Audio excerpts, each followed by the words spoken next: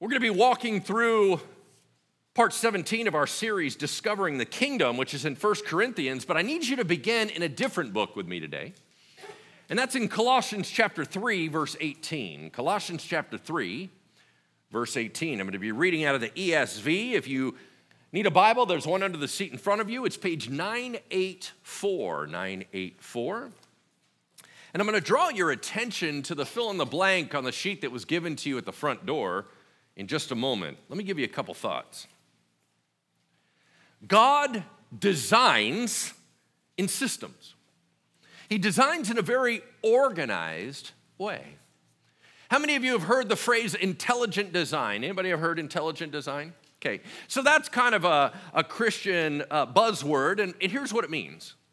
It means that one of the evidences that God is real is that you look out into creation and you see intentionality. For example, one of the arguments for the existence of God is called the watchmaker analogy. And it says this: if you were walking through a field and you stumbled upon a watch, you wouldn't say, what an accident. You would say, whose is this and who made it? Why? Because it's so intricate. When you look out into creation, when you look out into our universe, you should never look at it and go, what an accident. You would go, whose is this and who made it? Because it's so brilliant and it's so organized. Well, one of the ways that God builds into his organizations is what we call role, right? There's different roles that we play. Some of us are sons, some of us are daughters, some of us are mothers, and some of us are fathers, some of us are brothers, some of us are sisters, that we have all these different roles that we play here on earth. And the heart of the message is going to say that while you're playing your role in God's great orchestration, do it honoring him and honoring the people around you. Now, one thing that's fascinating about how God creates is he reveals his nature in what he does. We take it for granted that 2,000 years later, we say a phrase like the Trinity. What is the Trinity? How does it work? I have no idea, but I can talk about it, right? We all know the Trinity, right? It's the Father, Son, and Holy Spirit. So you already know that God, we believe in one God. Is that correct? Christianity is monotheistic. That means there's only one God. We don't have three gods competing. We don't have all those other issues. There is one God, but he reveals himself in three persons. And you're like, hold up. Aren't those just different hats that he wears? Well, not really. Here's why. Let's consider the baptism of Jesus. You have the voice of the Father coming from heaven saying, this is my Son in whom I'm well pleased. The Son is in the water and down comes the Holy Spirit like a dove. Three operating independent, but one heart, one mind, one essence. That's a trip. We don't have anything on this planet that's anything like that. So sometimes, it's confusing. Well, hold on. There's a couple things that we can learn about God from that. First of all, although they are co-equal, although they are coexistent, although they are fully unified, they actually have different roles. If you want to talk about whether or not that is the role of redemption of people, the role of creation, let's take the role of creation. The Father is the initiator. He's the one that spoke the world into existence. But as he spoke, what emanated from him was called the Word or Logos. That was what we now know as Jesus, emanating out, and the orchestrator, sanctifier was the Holy Spirit. Different roles. As a matter of fact, this might kind of trip you out a little bit, but do you realize the whole phrase of Father and Son didn't exist for all time? It became. Why? You originally had three persons of God, and you would say that one of them sent another one. The moment he sent him to become flesh and dwell among us, which we call the incarnation, the moment he sent, he became the source sender, which made him the Father. The one that went became the Son. Before the manger, he was not known as the Son. He was just the second person of the Trinity. But he stepped into a role. And the moment he stepped into the role, it changed the dynamics. Now, all of a sudden, he walked through this world listening to the Father's instruction, operating off the power of the Holy Spirit. The reason why I'm pointing all this out is that whatever we're about to say about the family structure, whatever we're about to say about the church structure, it needs to be reflected in the Trinity. There is diversity and unity. There is diversity and equality. There is something powerful that God is creating in us, in the roles we step into. And you're gonna find that step by step, you're just gonna kind of get blown away when you realize, wow, this is starting to become a little bit more clear. In Ephesians 3:15, it says that all families on earth derive their nature from God's nature. When you see how a father deals with a child, you see God. When you see how a wife engages with a husband, you're supposed to see God. All these roles are supposed to further share what God is like. Paul takes a snapshot of that, and we're going to read it right now. Go ahead and turn with me if you haven't, Colossians 3:18. Let's take a look at this. You've heard this before if you grew up in the church. If you're new to the Bible, welcome. Here we go. Wives, submit to your husbands as is fitting in the Lord. Husbands, love your wives and do not be harsh with them. Children, obey your parents in everything, for this pleases the Lord. Fathers, do not provoke your children lest they become discouraged. Bondservants or slaves, obey in everything those who are your earthly masters, not by way of eye service as people pleasers, but with sincerity of heart, fearing the Lord. Whatever you do, work heartily, as for the Lord and not for men, knowing that from the Lord you will receive the inheritance as your reward. You are serving the Lord Christ. For the wrongdoer will be paid back for the wrong he has done, and there is no partiality.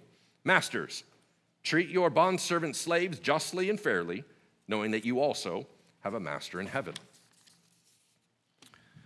Paul, in a split second, grabs three of the most dominating social dynamics of the first century Roman world: marriages, parents and children, slaves and masters.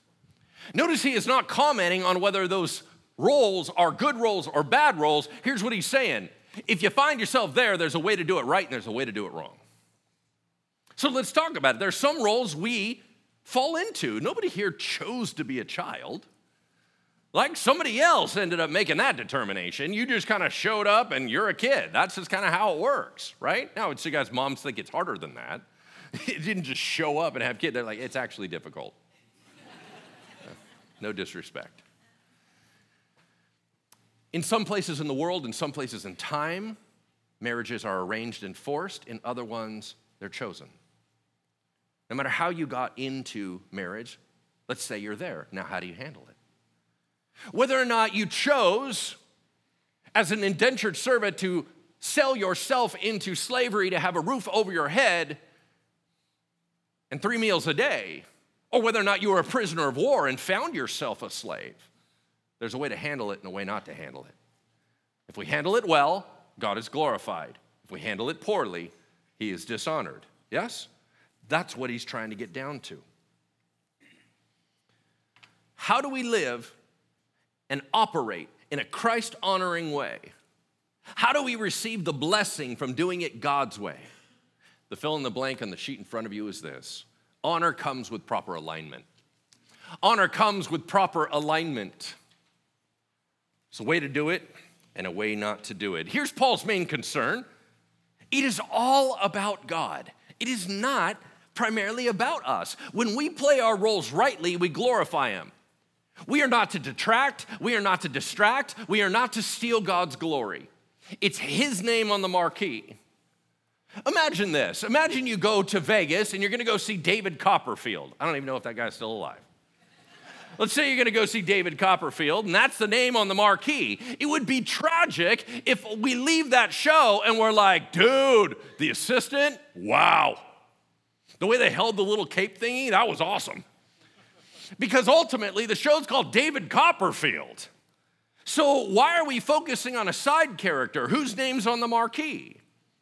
The point is, at the end of the day, we're supposed to go, wow, David Copperfield. All right, God's name is on the marquee. It would be a bummer if everybody's talking about you and not about Jesus. It'd be a bummer if everybody's talking about Pastor Lance or somebody on a podcast or somebody on a TV show, and somehow all the attention is pulled away from God, and now everyone's like, who's Jesus? And you only know his followers. That's a problem. You tracking with me? We got to play our roles and do it right. You see, we've been walking through this book of 1 Corinthians, and really it's a pastor kind of engaging with a rebellious congregation, and he's been correcting them on some stuff. We just finished this whole correction on food offered to idols, right? It felt like we were always talking about that. And now he's going to shift into some other social dynamics. He's going to handle 3 of them as he closes out the book. Number 1, there's some ladies in the congregation that were doing some dishonoring things, and he was like, hey, knock it off. You're taking the eyes off God. Number 2, he says this, hey, there's a bunch of rich people here. Whenever you come together for the Lord's Supper, you're being mean to poor people. Yeah, that doesn't honor God. Knock it off.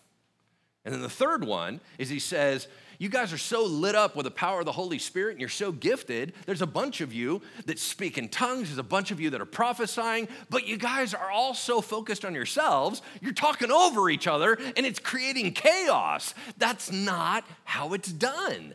Guys, clean it up. We're only going to handle the first one today, all right? Let's go ahead and turn to 1 Corinthians chapter 11, verse 2.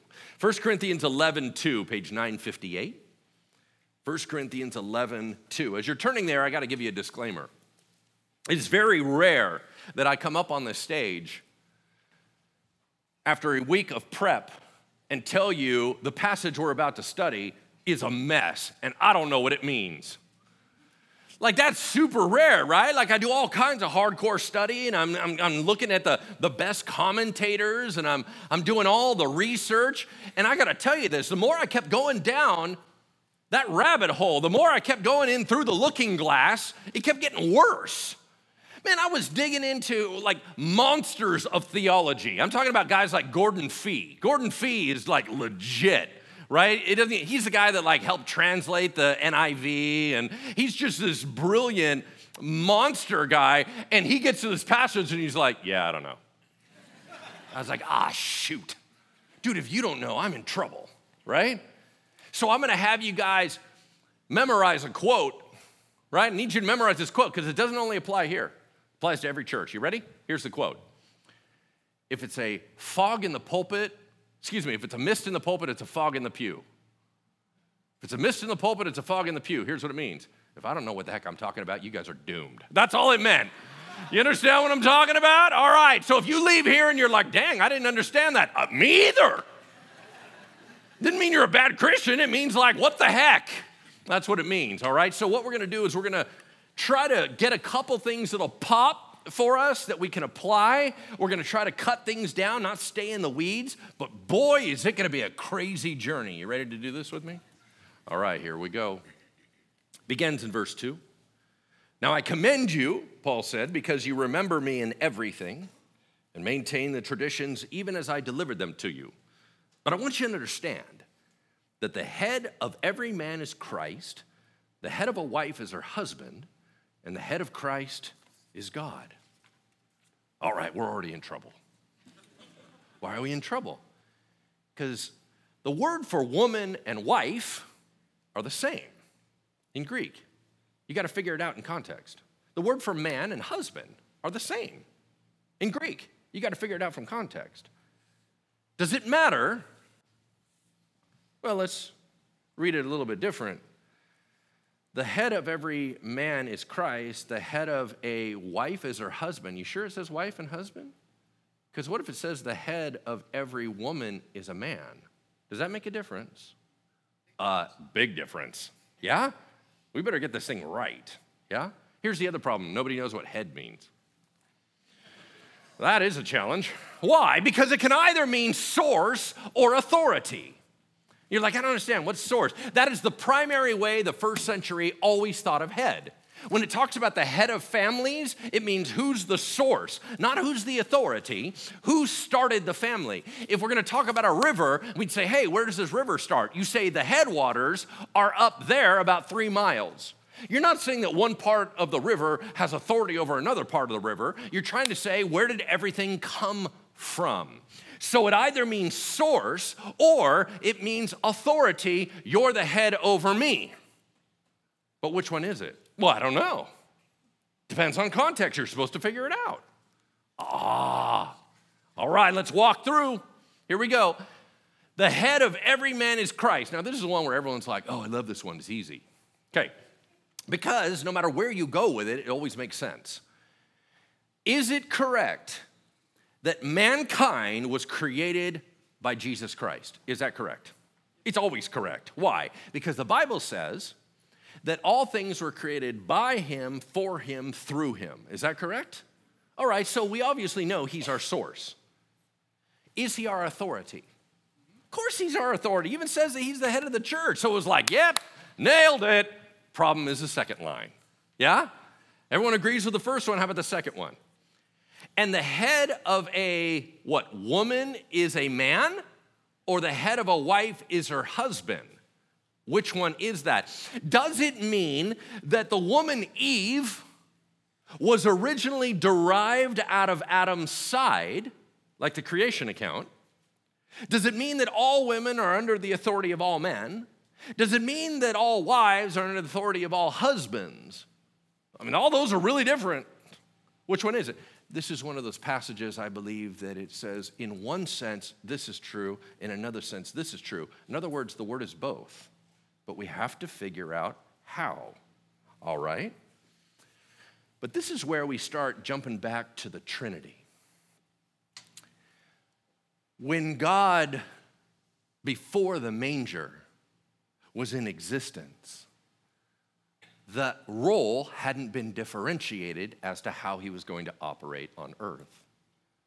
But when he stepped into that role, it adjusted the dynamics of how they operate. When a woman is a woman on this planet, she is not subject to all men.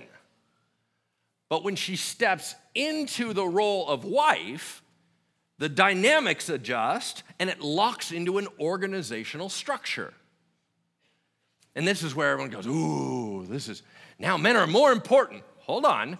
You're going to find out that's actually not the case, because the Son was never less than the Father. Anyone here comfortable saying that the second person of the Trinity is less than the Father? You better not, because you can't say he's God unless he's always God in every way at all times. You can't be other than God, right? So it has to be constant. And you're like, yeah, but Father and Son, one's older than the other.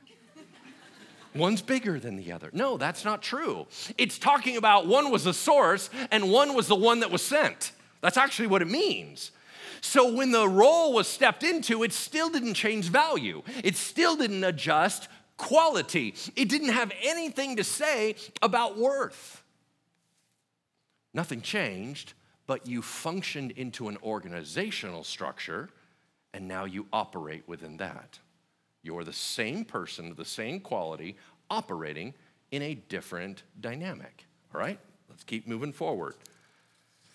Verse 4. Paul said, here's the main problem with y'all. Every man who prays or prophesies with his head covered dishonors his head. But every wife who prays or prophesies with her head uncovered dishonors her head, since it's the same as if her head were shaven. For if a wife will not cover her head, she should cut her hair short. But since it's disgraceful for a wife to cut off her hair or shave her head, let her cover her head. For a man ought not to cover his head, since he's the image and glory of God, but woman is the glory of man. Any problems?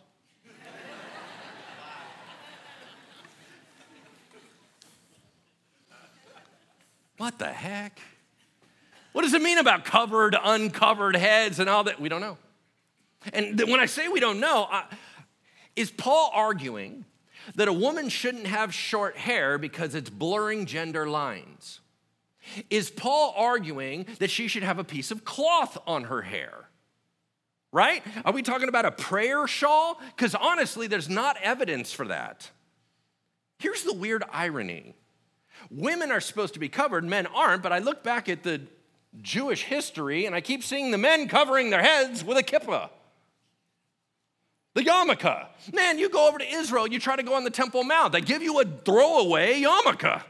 They're like, dude, hey, you got to cover your head, bro. And I'm like, you're making it worse. Because I thought the women were supposed to be covered, not the dudes. When did that start, right?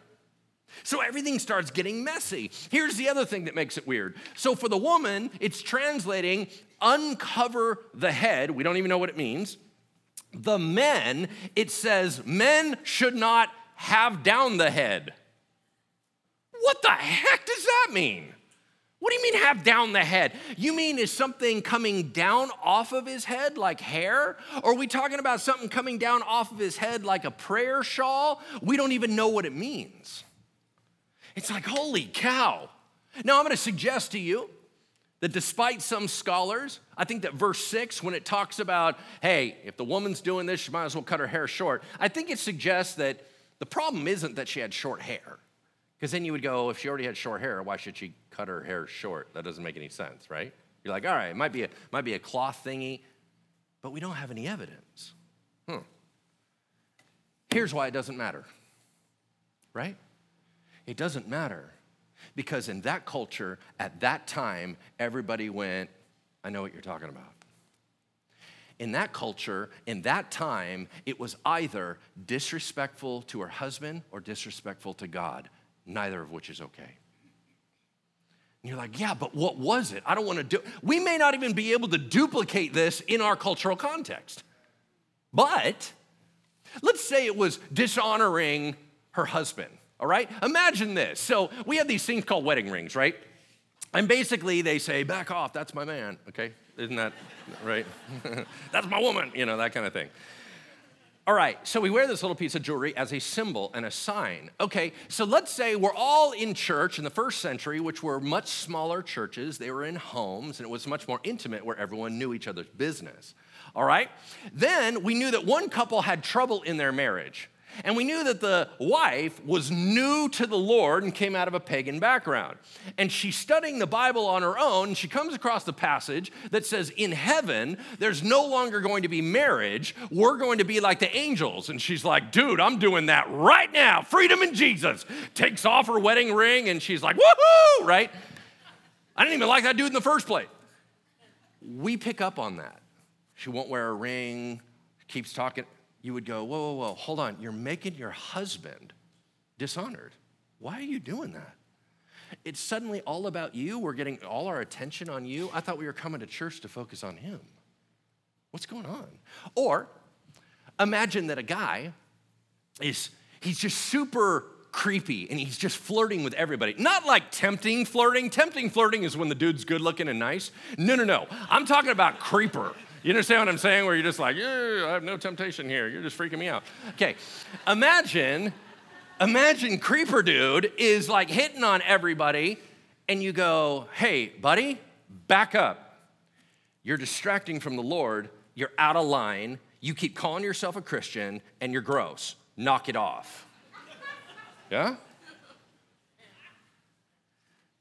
I don't care what the cultural context is. If you're hurting other people, dishonoring other people, and dishonoring the Lord, stop.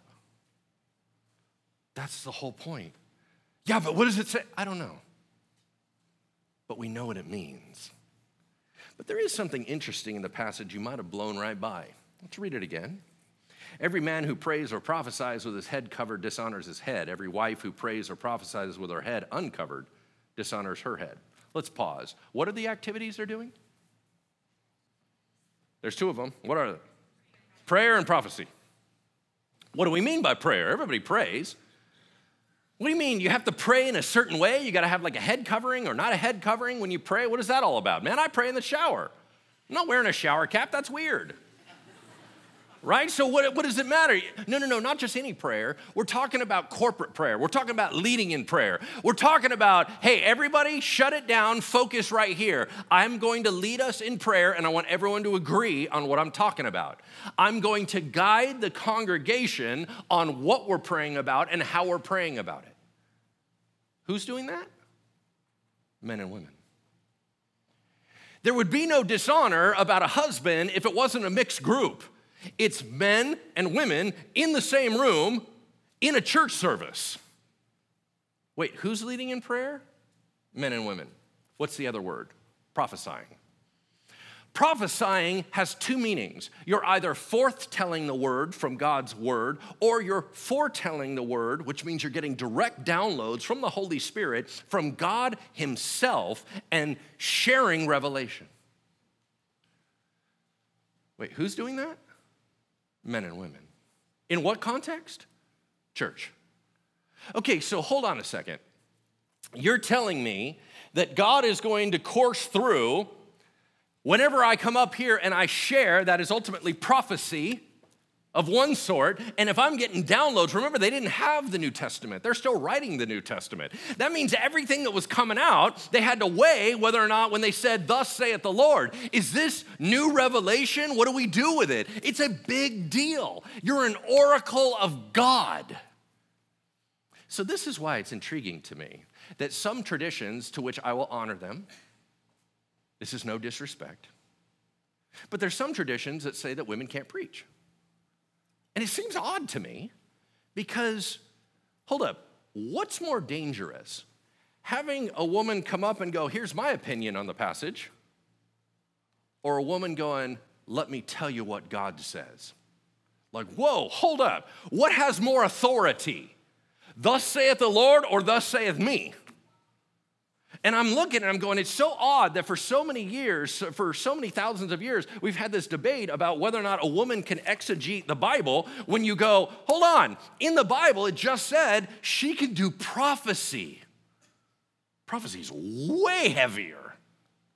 So why are we so caught up in this part? That's for another message. Moving on. The point is dishonoring. We don't dishonor. But notice this. For a man ought to cover his head, since he is the image and glory of God, but woman is the glory of man. Oh, this is where it starts getting crazy, right? This is where we get all tense. All the women are like, suspicious, right? And here's why. Because it says man is the image and glory of God. In what way is man uniquely the image and glory of God? Does not Genesis tell us God made male and female in his image? It says it in black and white. It's super clear. I don't think Paul is arguing that men are and women aren't. I think he's arguing since men are, there's a responsibility to do things a certain way. Image means looks like. Glory means reflects well upon. So man, Adam, was once nothing but dirt. Is that correct? Garden of Eden, oh, look, some dirt. Scoop, scoop, scoop, form. Oh, look, I got a dude, right? That's how God made Adam. All right, great. So he was made in the image of God, and he was God's glory piece. What does that mean? It means the whole reason of the existence of mankind, the whole reason Adam was put on this planet was to bring glory to the Father. That's the goal. He was a key to unlocking glory, but there was a problem. Anybody remember what the problem was? It is not good for man to be alone. So he's all by himself. Something's not right. The box won't open. Something needs to click for the box of glory to fully open. What do we need? We need a helper. Boom, out of his side is formed a woman, and God and man glory. Oh, now we're ready to unlock glory. That's how man is the image and glory of God, And woman is the glory of man. Why? She was the unlock key. That's powerful, right?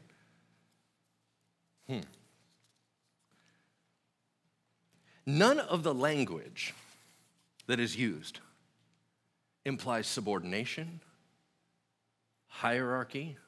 Nothing says the woman only exists for the man, right? Because isn't that where our minds go?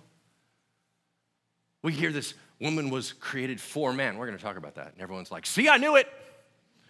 Women are secretaries and trophy wives. Man has something important to do. Somebody's got to get his coffee. Can't take his own notes. Right? I mean, that's where all of a sudden you get all this weird, like abusive stuff that starts coming out of there. Paul's like, yeah, we're not playing that game. Watch how he lays this out. Look in verse 8. For man was not made from woman, but woman from man. Neither was man created for woman, but woman for man. That's why a wife ought to have a symbol of authority on her head because of the angels. That's a weird part. We'll hold that aside.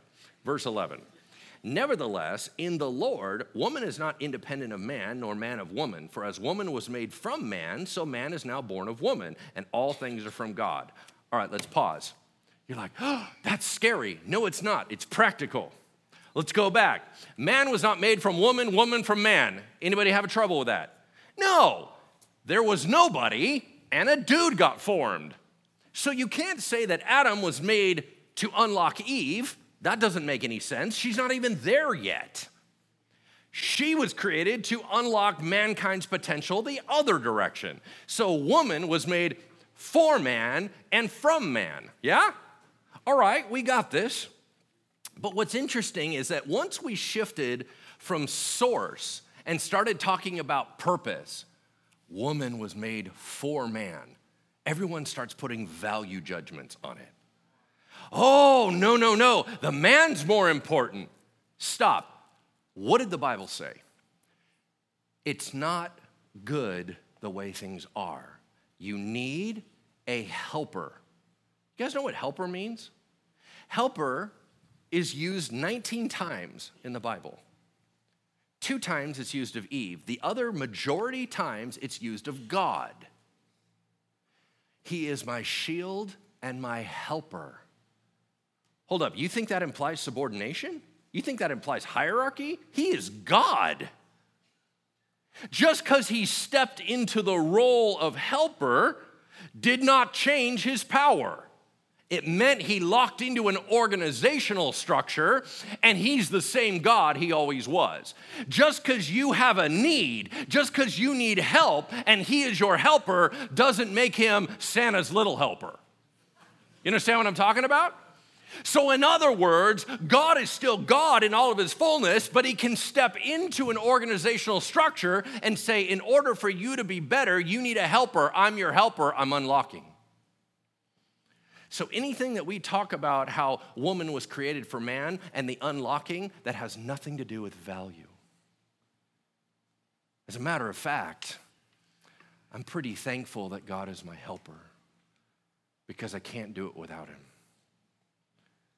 Gentlemen, make sure that there is always a humility in you. Yeah? You can't do it without your sisters, or they wouldn't be here.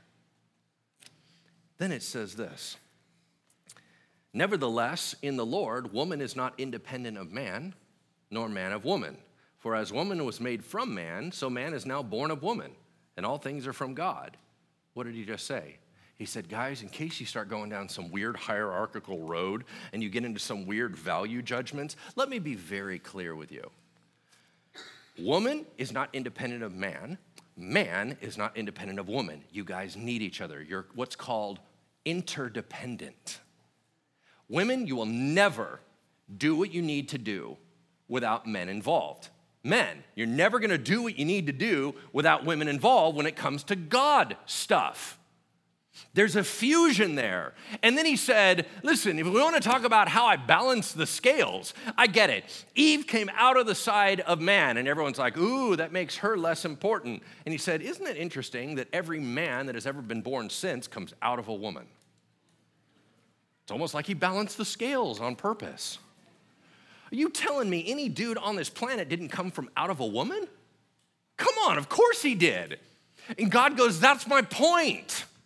My point was, yes, I started one direction and then I recycled and said, you guys need each other. It is called diversity and unity. You're not the same, but you're necessary. That's so important. And then he said this, by the way, all things are from God. The minute you start making it about you and my rights and I don't like my role and I don't like this and I don't like, stop. Your name's not on the marquee. God's name's on the marquee. What are we talking about? And then what was interesting is he throws in the super weird one. Verse 10, that is why a wife ought to have a noting of power on her head. What the heck does that mean? Nobody knows. Because of the angels. What does that mean? Nobody knows. There's a bunch of guesses, and I'm going to cut to the chase. I'm going to give you my opinion. You're like, well, that's not very fair. Well, you preach then. Right? You came to Bridgeway. Right? That's your problem. Okay. So here's my guess.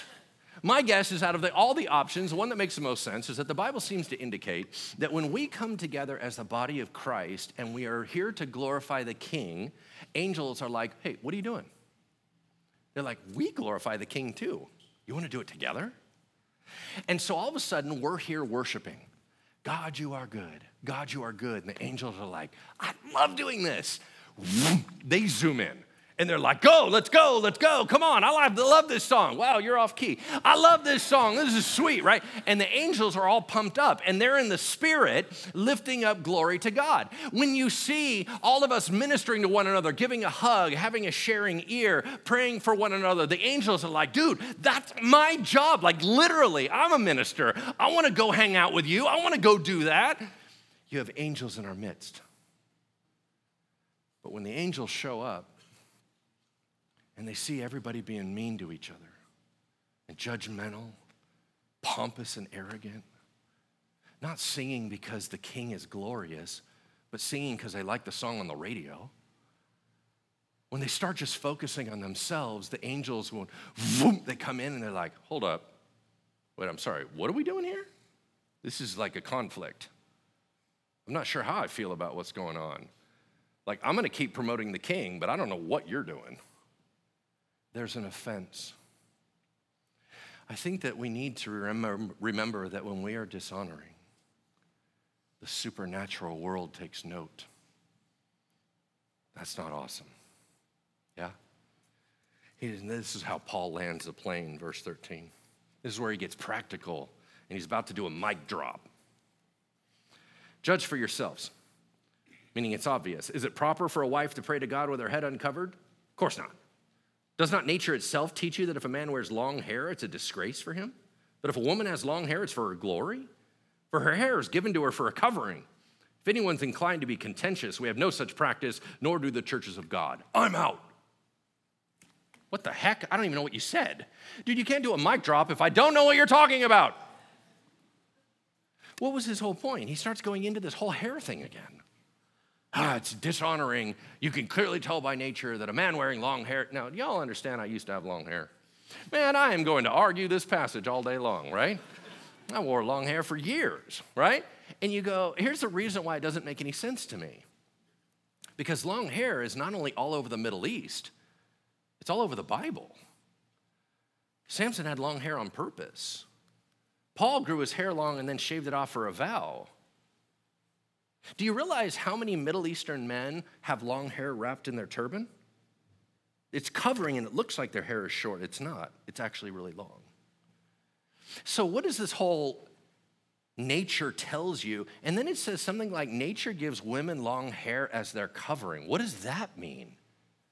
Literally no one knows. You're like, so what do we do with it? Oh, there's a simple application. God has built so many things into nature to help us remain honoring and healthy. And when you start bucking the system because you want to be rebellious, there's a problem. Here's his whole point. Guys, I built so many things into your system. This whole business about the sleep cycle, I built that into you. You guys need sleep. When you keep going, yeah, I'm a workaholic, I'm a workaholic, I'm a workaholic, and you keep blowing past your sleep cycle, you're gonna hurt yourself. All I'm telling you is if you are like, well, I got my own agenda, I'm gonna do this, when even nature is pushing back on you, you should be able to recognize you're stepping out of bounds somewhere. I gave you the ability to process anger, but if you're not processing your anger and all you do is stew on it and let it eat you alive on the inside, shouldn't nature tell you that's killing you? But no, you're all about your own agenda, right? I'm gonna do my own thing. Nobody can tell me what to do. I'm me. God's only an opinion. He's like, whoa, whoa, whoa, stop. Listen, there are certain things that are just obvious. You don't do that because you're dishonoring the Lord and you're dishonoring your people.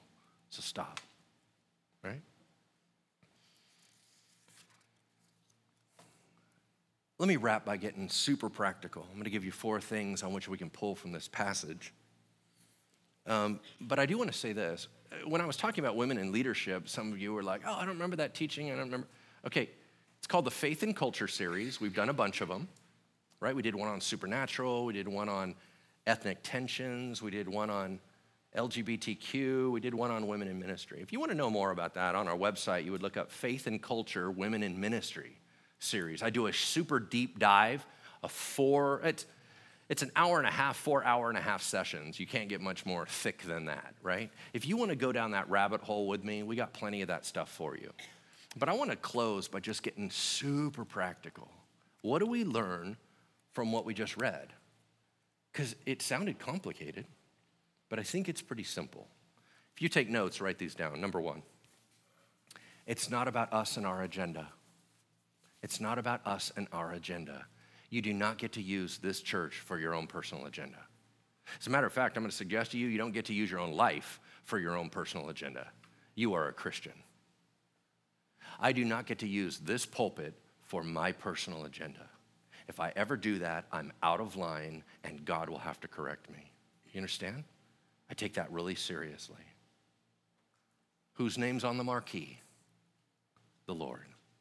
Number 2, write this down. Lead well, but follow better. Lead well, but follow better. In every business context, it's how do I be a great leader? How do I be a great leader? Listen, there's only one ultimate leader, and he's God. If you're not him, you need to learn to follow well before you can lead well, right? There's a bunch of us. I would suggest our whole nation needs a big dose of humility. We are mouthing off a lot. Whoa, whoa, whoa. Who's in charge here? It's not the government, right? We need to realize that we are followers first. That is our first role, the follower of Jesus. When you step in that role, there needs to be a humility. There needs to be a yes, sir. Then you can start building your house. Okay? Number 3, your role doesn't dictate your value. Your role doesn't dictate your value. We are so caught up in determining if a role is important or not based on how famous it makes you and whether or not it has immediate power. You guys, these are the wrong way to look at roles. Why? Because you're missing how God builds. He does not build from the top down. He builds from the bottom up. God didn't want the better looking, taller King Saul. He wanted the smaller, good-hearted King David. It was not Caesars that spread Christianity throughout the world. It was poor, slave, oppressed Christians. That's how God builds. He does grassroots movement. So don't ever compare your role to someone else because you don't know what's powerful in God's eyes. I kid you not, we're going to end up in heaven and realize the true game changers never were in a magazine. That it's the quietness, it's the ones where God said, I'm giving you a measure of power to utilize. You are now an intercessor. You are now a healer. You are now an encourager. And you go, well, that doesn't sound fancy. I'm not on a podcast. Who cares about a podcast? Think about how God works, amen? Everything he has asked you to do is important. That means that there is power in the smallest things because he is the conductor. He knows when a flute that is not as powerful as a drum, he knows when a flute's supposed to play. And if you're a flautist, that's your job. Because there is a beauty you are bringing to the tune that the drummer can't do. Stop saying your job isn't important. If it wasn't important, you wouldn't be here. Right? Pick it up. Number 4. While we play our roles, honor people. While we play our roles, honor people. You guys, we are greater together. The whole business of it's me against you, or we have 3 enemies, y'all. World, flesh, devil. None of them are our neighbor. None of them are the people sitting next to you. It is us against those 3. I need you to survive, and you need me to survive.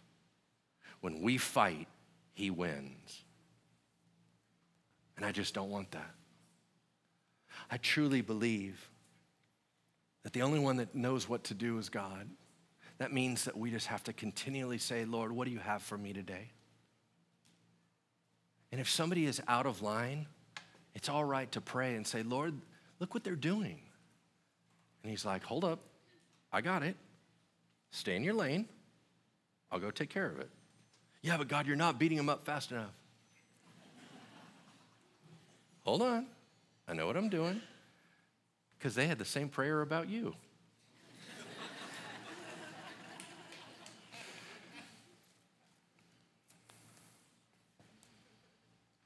Diversity means difference. Unity means oneness. You don't need to be like me, and I don't need to be like you. As a matter of fact, it's pretty awesome that we're not the same. But boy, we're all necessary. Let's close in prayer. Can I have the prayer team come on up here? Heavenly Father, you know. Lord, you know what to do. You know how to change things. You know how to advance your kingdom. You know how to transform. You know how to heal. You know how to fix. Lord, you raise up nations, you tear down nations. You set up leaders and tear down leaders. God, you're the glorious one. Jesus, you're the name that is above every name, the King of kings and Lord of lords. God, we don't want to steal from your glory. Your name's on the marquee. At the end of this show, I sure hope you look better. But God, I know that sometimes we get a little bit self-focused. And I know that it dampens your glory. I just pray that you would give us a greater vision, something bigger than we're living into right now. That our world wouldn't be small.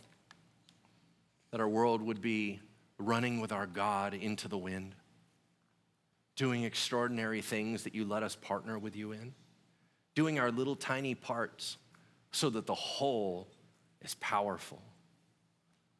God, would you give us a vision from your eyes and your heart? In Jesus' name we pray. Amen.